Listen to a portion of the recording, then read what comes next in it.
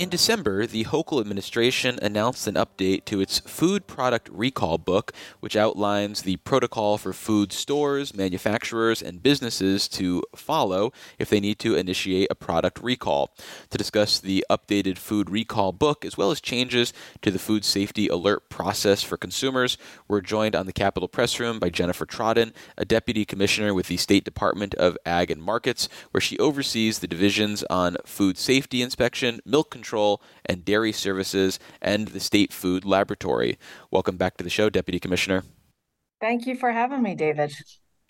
So it's my understanding that the food recall book published by your department includes a food recall process flowchart, as well as other nuggets for businesses in the food industry to use. So how do you envision this book being utilized?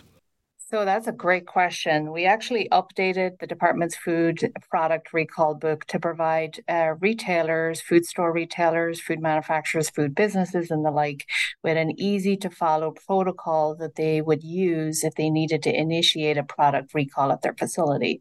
As you know, the U.S. Food and Drug Administration and the department both issue recalls, or consumer alerts, as we commonly call them, about potentially harmful food products affecting New York State marketplace. So having this resource readily available for businesses to use is critically important, because the last thing a business wants to do in the middle of a recall is to try and figure this out for themselves for the first time.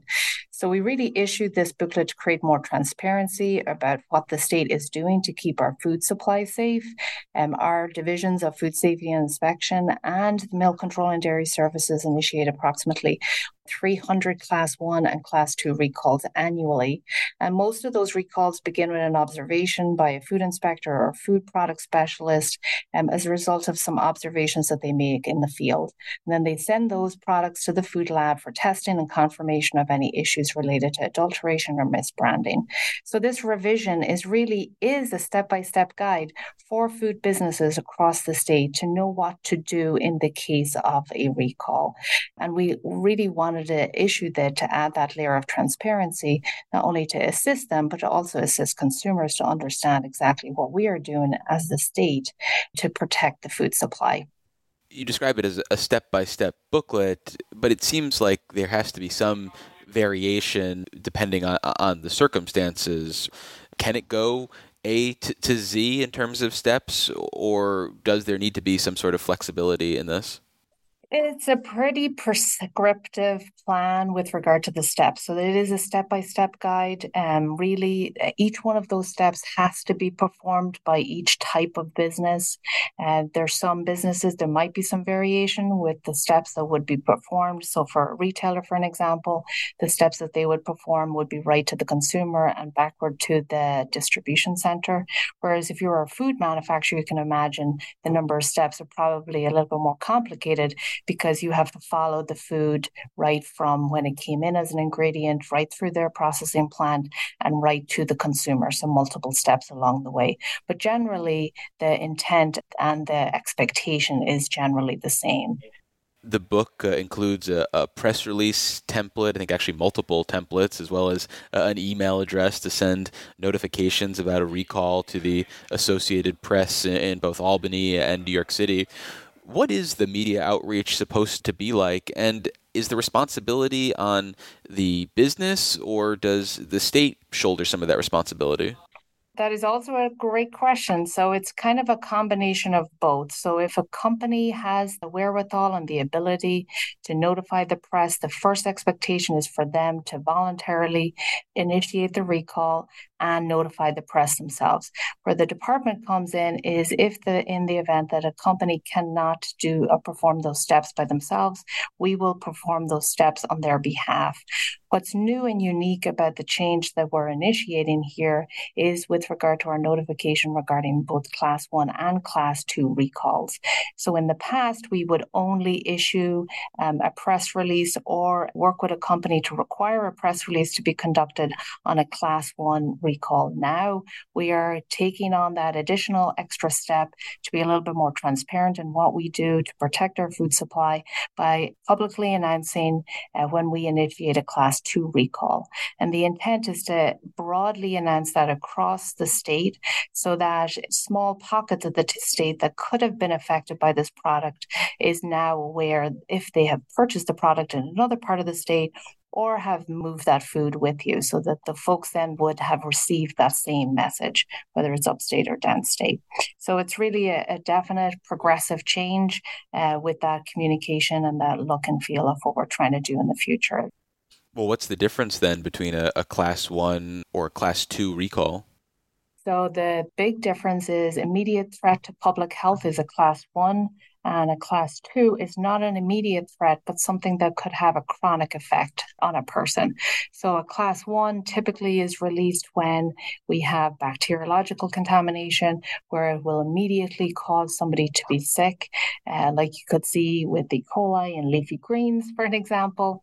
And then for more of a chronic effect, we commonly see something like heavy metals in spices, for an example, has been a common one, as well as high levels of sulfites in dried fruit. That is pretty common as well as a class 2.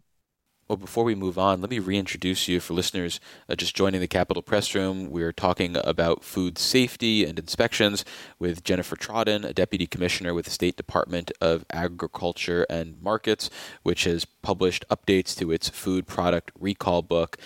And as we discussed last time, I think you oversee about 30,000 food stores, manufacturers, and businesses.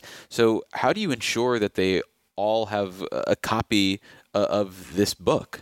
Also, a great question, David. So that, as you can imagine, is an overwhelming task to try and make sure that we have touched everybody that is affected by some of the changes that we're making. So we created a couple of years ago during COVID a listserv, and the listserv, it comprises of all of the facilities that we either license, register, or inspect.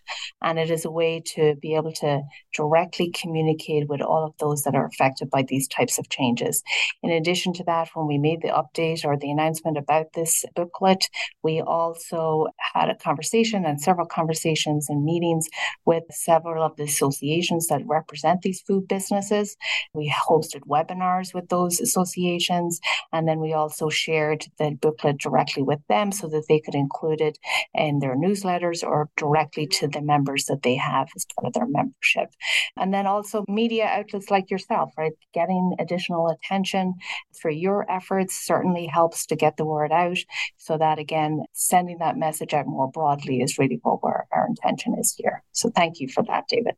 Well, I mentioned that you oversee more than 30,000 businesses in the food industry space, and this is a number that keeps going up. According to a 1999 audit, the number was about 28,000. So as more and more businesses open, how do you stay on top of them to ensure that they're not just getting this book, but that they're also subject to inspections? Do they have to notify the Department of Ag and Markets, or is there some other sort of process that allows you to catch all of them?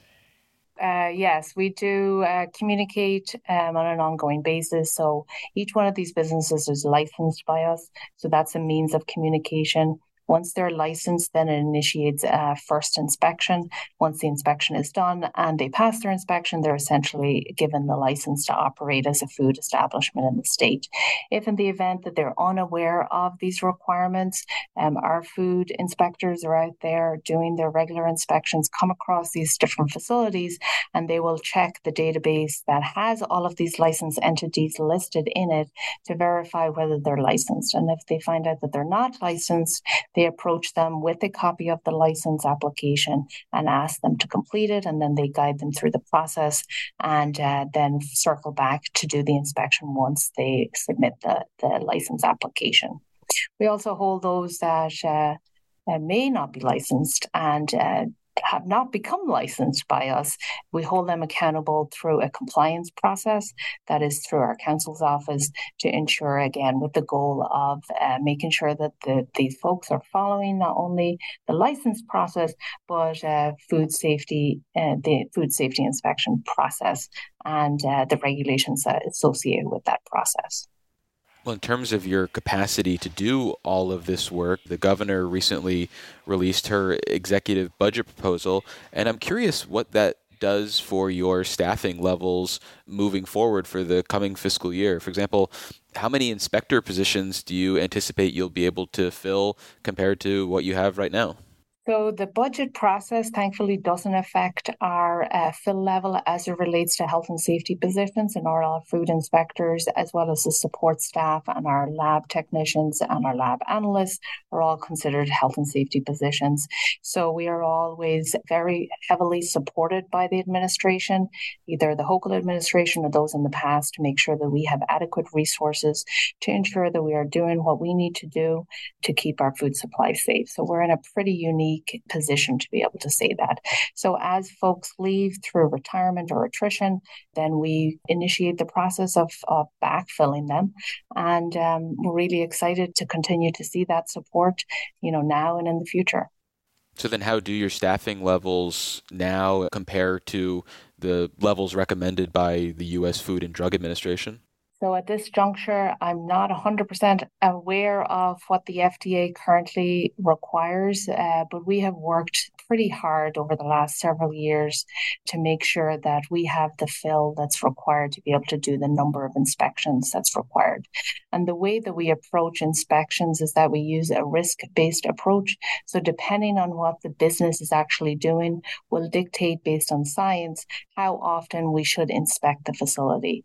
Using that approach allows us to be able to have like almost a sliding scale of sorts, to be able to focus on high risk food areas and less often focus on the lower risk food areas, which means that the higher risk are inspected more frequently and the lower risk less frequently. And we continue to kind of shift and change that model just based on whatever science is available or any changes in the marketplace. If a new type of food is on the marketplace that commonly did not have contamination associated with it, that kind of gets kind of put to the top of the list, so to speak, so that we now have a renewed focus or a renewed interest in it. But we usually use data to support all of the changes that we make, either from a policy perspective or from a scientific perspective, so that we're well informed before we make any of those changes. Well, the most recent staffing level recommendation that I could find was from a 2015 audit by the Comptroller's Office, which said that the number of inspectors recommended by the U.S. FDA was 82. So in 2024, do we have 82 inspectors under your watch? We do, thankfully. So we are grateful for the comptroller to have done that audit and all of their efforts that they do on an ongoing basis, because it really helps us kind of take a step back and make sure that we have the resources that are necessary to be able to do our job and do it very well. So yes, we have well over 82. I don't know the number off the top of my head, but it's well over 82. Well, unfortunately, that's all the time we have today. We've been speaking with Jennifer Trodden. They're a deputy commissioner with the State Department of Ag and Markets, where she oversees the divisions on food safety inspection, milk control, and dairy services, and the State Food Laboratory. Jennifer, thank you again so much for making the time. Really appreciate it. Absolutely. Thank you, David.